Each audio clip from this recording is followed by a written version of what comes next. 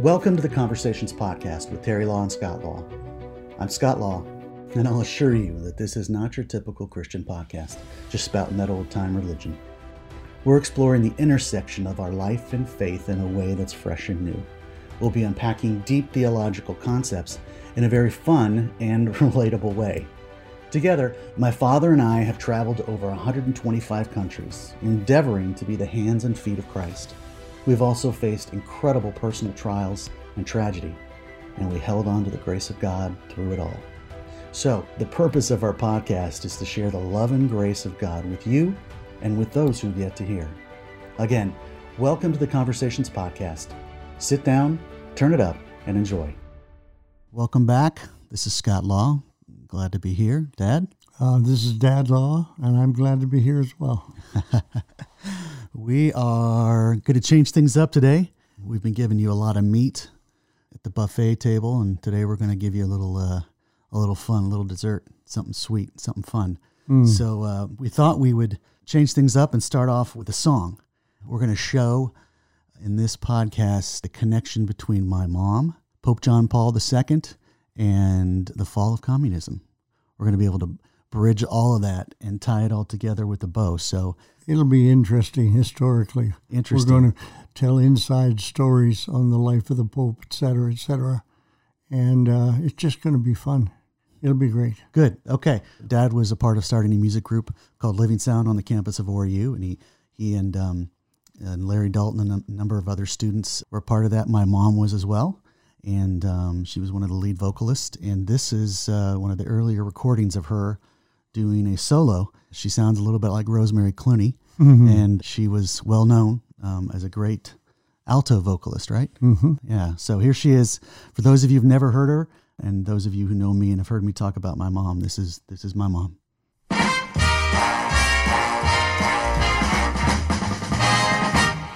He's my rock, my sword, my shield. He's my wheel in the middle of the wheel. He's my lily of the valley. He's my bright and morning star. It makes no difference what you say. I'm going down on my knees and pray, waiting right here for Jesus till he comes. For Jesus is mine and I am forgiven. I'm holding his hand.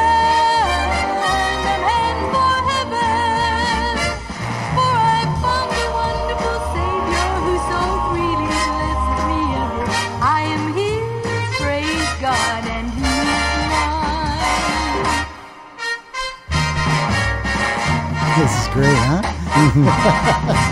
He's my rock, my sword, my shield. He's my head in the middle of the wheel. He's my lily of the valley. He's my bright and morning star. It makes no difference what you say. I'm going down on my knees and pray. I'm playing the bass on this. Are you really? Jesus till he comes. For Jesus is mine and I'm forgiven. I like her timbre. I'm holding his hand. I'm heading for heaven. I think this is the only song that I own with her singing in it that I can hear her. I am his, thank God, and he is mine. For Jesus is mine, and I am forgiven. I'm holding his hand. What do you think when you hear this? I think of Poland, and I'm going to talk about that as soon as the song's over. He blesses me ever. You remember her singing this? I am his. Where do you remember her singing it at? The Polish nightclub, communist nightclub. Yeah? They made a mistake. They thought we were a rock and roll group, Yeah? and they invited us to sing in Poland, and it turned out we were Christians. The only songs we knew were about Jesus, and one of the great songs that night in the nightclub, Scott, it's hard to describe. There'd be hundreds of young people in there. They're coming to a rock concert. They're not expecting what's coming.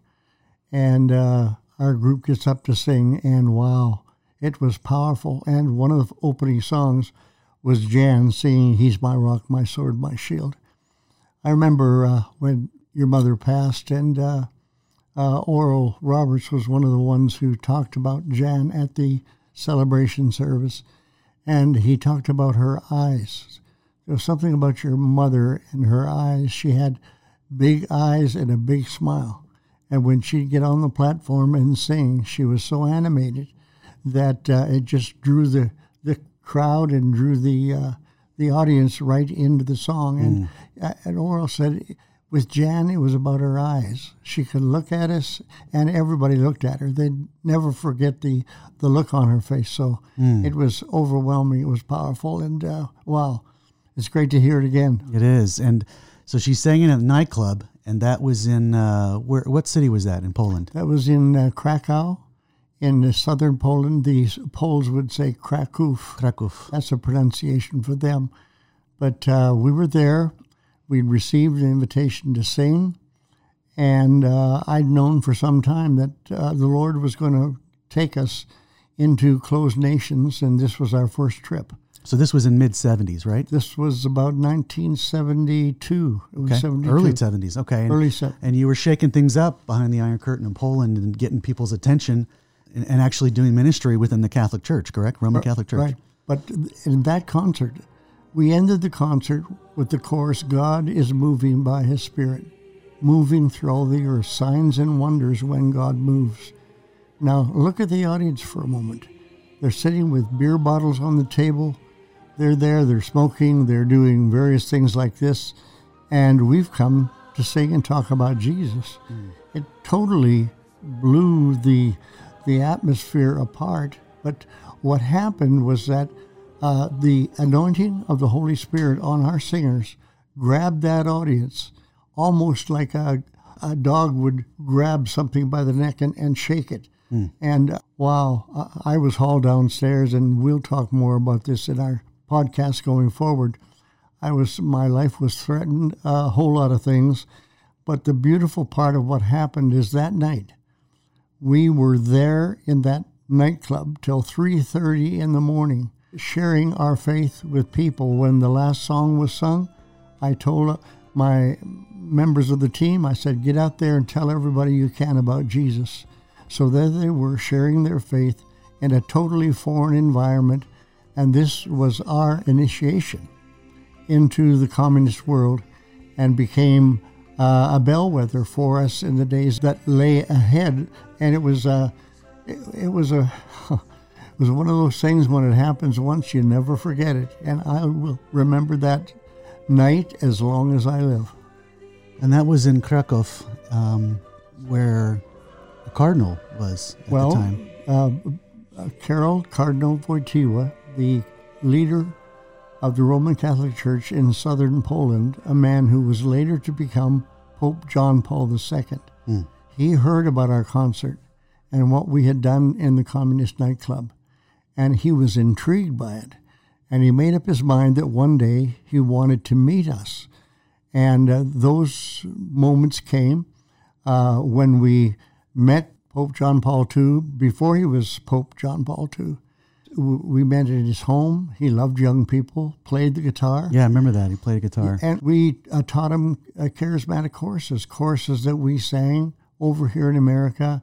I remember that song, Alleluia, Alleluia, Alleluia. And I was shocked, Scott. In fact, you and I just listened to a tape in 1979 of Pope John Paul leading the Polish people. There were 1 million of them there, probably more. They just couldn't count. And here he leads them in a chorus that we taught him to sing and to play on his guitar in his home. Hallelujah. And wow. We heard a snippet of it on ABC News. Right. About a 5-second snippet. And I'm like, hey, that's the song that you talked about. Right. There it was. And 1979. Peter Jennings was announcing it was an ABC newscast. I sat here in Tulsa watching this on international television, tears rolling down my cheeks, because I knew where the Pope had learned that song. And he had captured it and made it his own. And the people across the country just naturally followed him in song. They all knew the melody. Yeah. And wow, it was one of those moments when you realize the impact that God has had you make in a nation like that. And it was wonderful to see. That's great, Dad. And then Fast forward a number of years, he was Karol Wojtyła was chosen to be the Pope. Pope John Paul II was his new name. And in 1979? 1978. 78, I'm sorry, yeah. Yeah. And he moved to the Vatican? And I was in Minneapolis at an international Catholic meeting. There were thousands of people there. And it was during our visit in Minneapolis that the Catholic Church voted for the man who would be Pope. And they voted in Karol Wojtyła or Pope John Paul II. And I remember the shock of it. I was in this Catholic conference. I had pictures of the Pope carrying a Living Sound album, the Great Praise Meeting, yeah. And he was carrying that in his hand. And when the news came, he is the new Pope in Rome, and the fact that I knew him, I immediately gained credibility in that audience like I would never have expected. And I called the office. I told David Weir, I said, Dave, find every album you can find, everything. The people up here want to know about him. They want to be introduced to him. So it gave us an incredible place to minister. And this was not an easy thing for me, Scott. I remember our first invitation in 1974 to sing in a Roman Catholic church. We'd been ministering in the churches in Tampa, Florida. And one of the schools we sang in was a Jesuit high school. And the head priest came up to me after our concert. And he said, would you come and sing in our Roman Catholic church in downtown Tampa? I was so taken aback. Because you're evangelical. Yes. Yeah. All of us were evangelicals. I did not think that Roman Catholics knew Jesus. I mean, I had... At the time. I had real uneasy thinking about it. When the priest said, will you come? I said, well, let me pray about it. And I was going to make a short prayer. It wasn't going to take very long. And Lord, should we go? But I went home to your mother's home in Tampa. Jan was raised in Tampa. And I was praying one night, and I felt the moving of the Spirit on my heart saying, I want you to go and do that Catholic concert. So we walked into a beautiful cathedral, Scott, and we had a huge PA system and instruments everywhere, and it looked so incongruous setting up this kind of a concert in a Roman Catholic church. And I remember the trepidation I felt inside. These people, they don't know who we are. They're probably going to be insulted by what we do.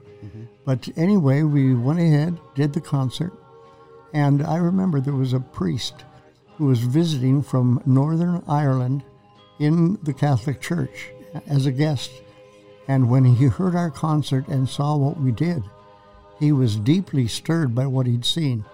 And he walked into the sacristy. In the Catholic Church, the sacristy is where the body and the blood of the Lord are kept according to their theology and their understanding. And I followed him into the room. I remember reaching my hand out, touching him on the shoulder, because he was emotional. He was praying with his rosary.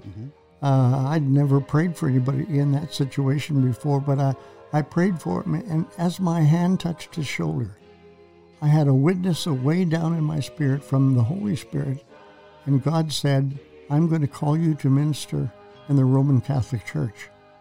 And I got to tell you what a shock that was to me. I knew it was the Lord, and I remember when I introduced the idea to the music group a couple of days later in a Methodist church, and I said, I believe the Lord's called us to the Catholic Church. Half of my group wanted to quit.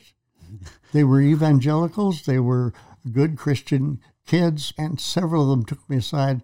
One of them said, do you believe this doctrine about Mary, or do you believe this doctrine here and there, etc.? It was fear. It was fear. It was total fear on their part, but I had been commissioned by God to lead them, and I didn't know if they really come along.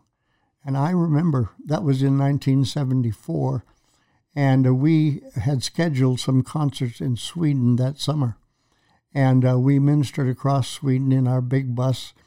And I remember coming back on the bus to land on the continent. We'd been up in the islands in Sweden, etc. I noticed in my bus ticket, it had a name that I'd never seen before, a strange Polish name. I can't even pronounce it to this day. But I looked at it and realized we were landing in Poland and then supposed to turn west to Europe. And we were scheduled for some R&R, a break for the team. We had incredible schedules. And the Lord spoke to me on the ferry that night. And the next morning, Don Moen was our bus driver. And I went to Don. I said, Don, you've heard me say that I believe God's calling us to the Catholic Church.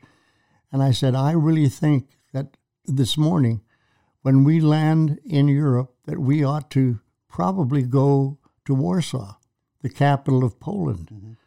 It was an illegal act. We were not supposed to do it. But we decided to risk whatever would happen. And we turned our bus east instead of west. And that road on the way to Warsaw was full of pockmarks and holes, a lot of damage from the World War II, et cetera, et cetera. But we finally made it into Warsaw, about a 300-mile trip. And as we were pulling into Warsaw, I saw the most beautiful, ornate church that I'd ever seen. It was called St. Anne's Cathedral. And Don was driving the bus. I said, Don, stop for a moment. He stopped, and I said to everybody on the bus, I said, let's go into this Roman Catholic Church for a moment. So we walked in, and the people were having a mass, and we just felt totally out of place with statuary, gold stuff, and all this stuff. And as I knelt and prayed in the church, I felt the Holy Spirit say inside of me, start here. Do your concerts and start here.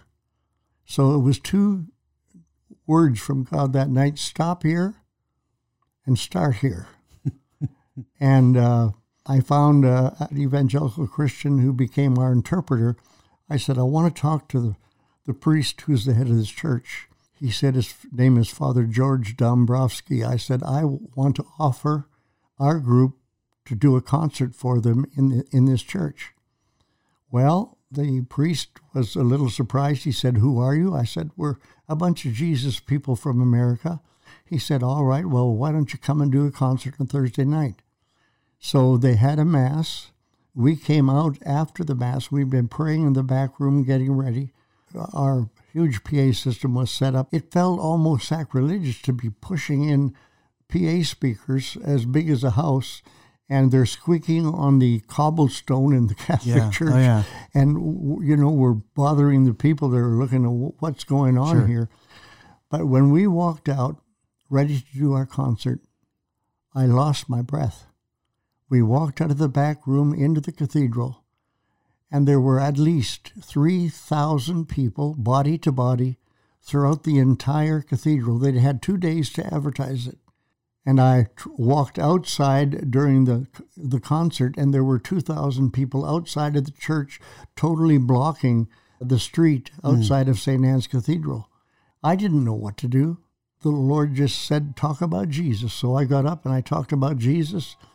And at the end of the concert, I gave an altar call. I invited people, if they didn't know Jesus or were separated from him, we would like to pray for them. And there were hundreds of people that responded. Hundreds. I couldn't believe my eyes. I didn't think they understood. So I explained the plan of salvation one more time, and nobody left. Nobody went away. There was a priest standing 6 feet from me with tears rolling down his cheeks. He'd been touched by the power of the Holy Spirit. And I was looking at him and said, God, what am I doing here? What are you doing to us? Well, several days later, Scott, I met Stefan Wyszynski, who was the head cardinal of Poland. He was Wojtyła's boss. Gotcha. Yeah. John Paul II's boss, and he was the head cardinal. And he invited us to his office, and he prayed with us. And then he looked at me and said, young man, you have a message about Jesus that is alive. The Communist Party in this nation has been telling all of our young people that God is dead, there is no God, etc., etc. But he said, when you sing you're alive with Jesus, And he said, I'm going to open every Catholic cathedral in this nation to you. I want you to come back. And I want you to spend time amongst the Polish people because you have the message that our young people needed. I was overwhelmed. And the call of God that happened in Tampa in that Catholic church came whooshing back into my heart. Yeah. And we set up concerts after that, Scott. We did several years. We were in Poland about 4 years total time we spent in the cathedrals. And the results were overwhelming. And a revival started in the middle of the church, and we just stood there and watched what God did. But it was one of those moments where I knew I'd heard the Lord, and I knew that He had put this on our hearts. And, you know, when we've been talking about hope in these podcasts. Yeah, we have. And we've been talking about coronavirus and what's happening in America financially in the stock market and the disease that spread like wildfire across the nation. And I tell you, when I saw and heard Cardinal Wyszynski in Poland say, I'm opening the church to you, I experienced a hope unlike anything that I'd known in my life. And it came in like a flood. It was like the glory of God. And God was saying, this nation is at your feet. You're going to be the one that I use and the people that I use to bring revival to the Polish church. And that happened. That happened. And when I was a 14-year-old boy, I had a prophecy over me in a camp saying, you're called. The prophet who laid hands on me said, I see hundreds of thousands of people. You're standing in front of them. You've got a Bible in your hand and you're preaching to them.